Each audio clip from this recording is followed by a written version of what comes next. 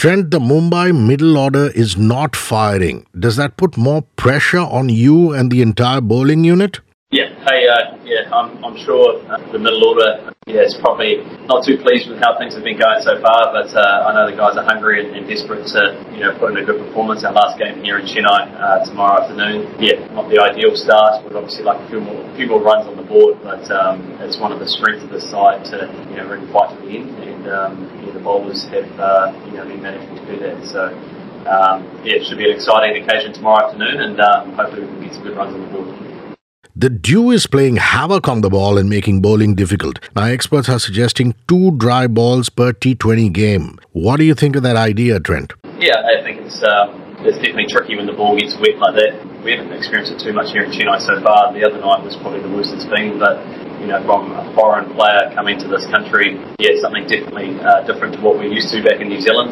It is part and parcel with the game here, and as a bowler you simply have to find a way to be able to execute some sort of delivery. So it's a good challenge. I don't really have an opinion on rules as such of what could be changed, but ideally you just want to see that kind of really even battle between bat and ball. When the ball becomes wet like that, it becomes pretty tricky, and a few runs can be scored, that's for sure. Now, a lot of fans are expecting David Malan to play for Punjab against the Mumbai Indians. Your thoughts on Malan and the plans you have against him, because he is reputed to be the best T20 batsman in the world, Trent? Yeah, I've only played him a couple of times. Last time I played him, I reckon he got 100 as well back in Napier in New Zealand. So obviously a very dangerous player. Hard to tell what the makeup of the Kings side will be, but I think the one thing we have in our favour is the experience of playing 4 games on the surface already, and understanding that it's quite a tricky surface. So I'm sure the bowling group will talk in depth of potentially facing him, and I understand it's a very good challenge.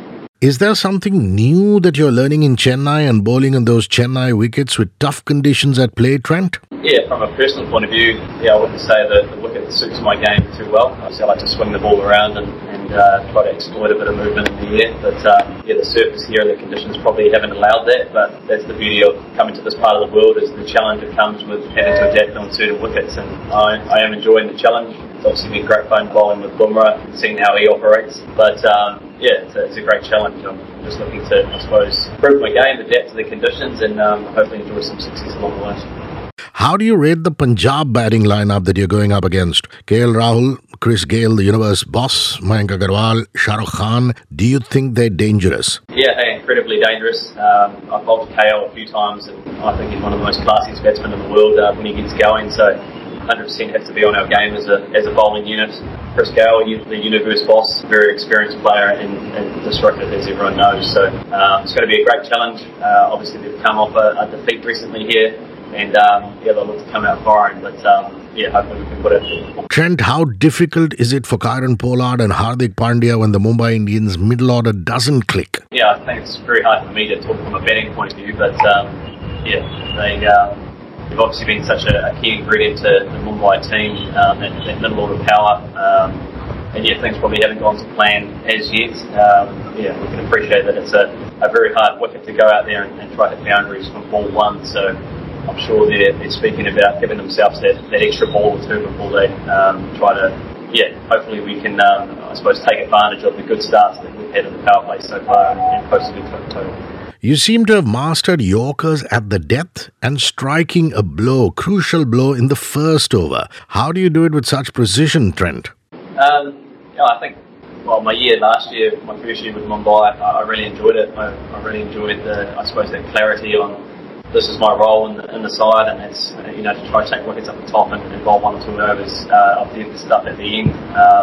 So I was really clear on my role, and in terms of my game, I know what my strengths are and how I want to operate. So I really enjoyed last year, and the challenge coming here this year is obviously having to adapt to certain wickets and certain scenarios of the game. But I've touched on it in a couple of press conferences before, the likes of having Jasper at the other end applying so much pressure, it definitely makes my job a lot easier, and I'm really enjoying bowling with him.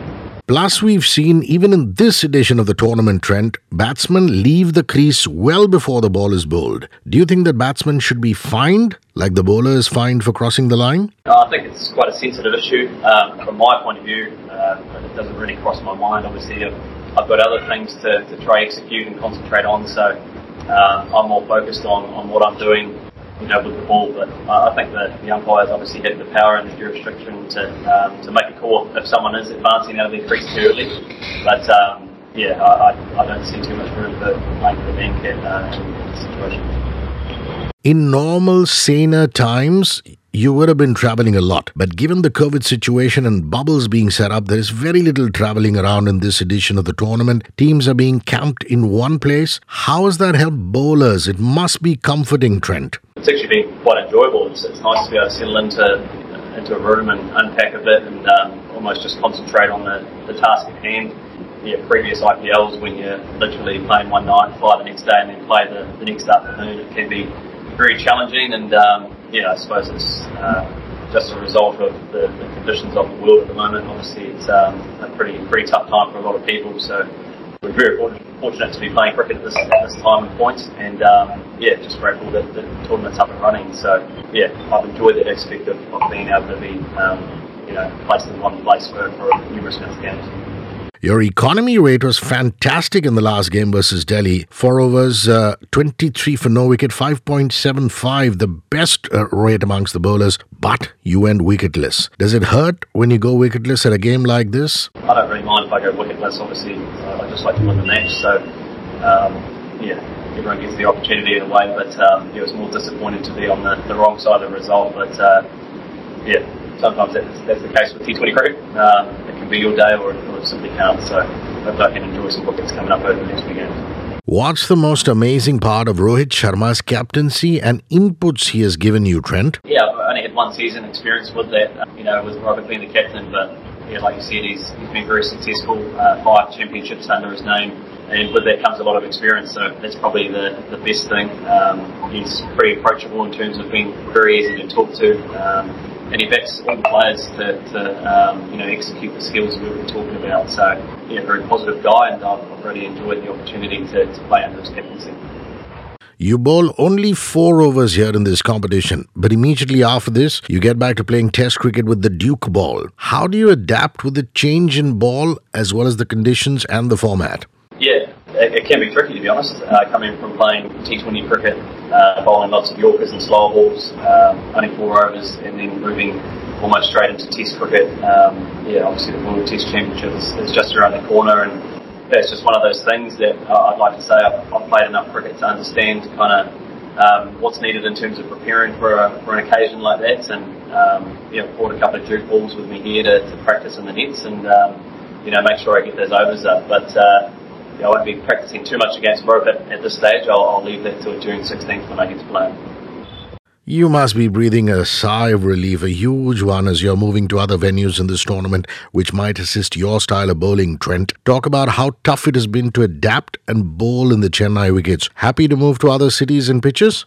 Yeah, definitely. It's pretty tough to watch. The game's been played at Wankhede where the ball's really moving around and swinging around a bit, but that's the beauty of this tournament.